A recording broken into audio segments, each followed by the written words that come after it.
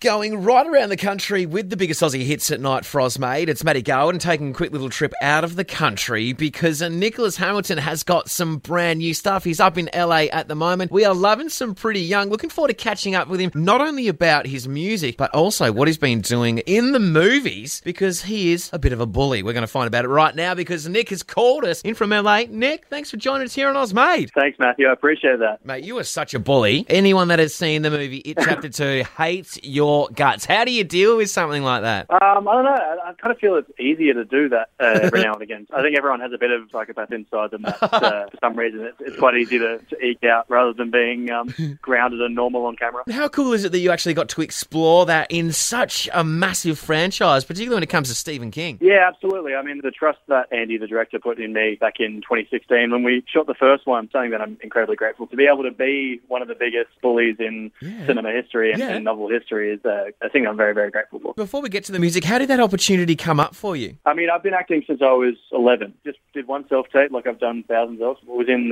London, did it in a hotel room and then sent it off. And kind of one of those rare circumstances where you just do one tape and then that's it. And they kind of just say yes from that point. We shot both 1 and 2 in Toronto. And what did you do in the tape? Did you have a monologue that you like to go to? Is it a bit of Death of a Salesman or what? No, I mean, if I had the choice, I probably would. But it's, I mean, the majority of self-tapes are scenes from the movie that you're going for. Taking a second side to your entertaining career is now new music. So we've got the new one, Pretty Young. How did it come about for you? I mean, music's always been a part of who I am. And I've always been kind of singing even when I wasn't good, or as good as I am now. I was just kind of annoying my family and friends until I got better and better and better. Around the end of 2018, just before I moved out to LA, started writing my own music with a few high school friends of mine. 2020 hit and the pandemic allowed me to kind of take some time aside from acting and that industry kind of shut everything down. So I had a full year to put this EP together. About June-ish, July-ish of last year when I started kind of thinking about putting a full, complete body of work I've been releasing since January of this year. It is quite surreal. It's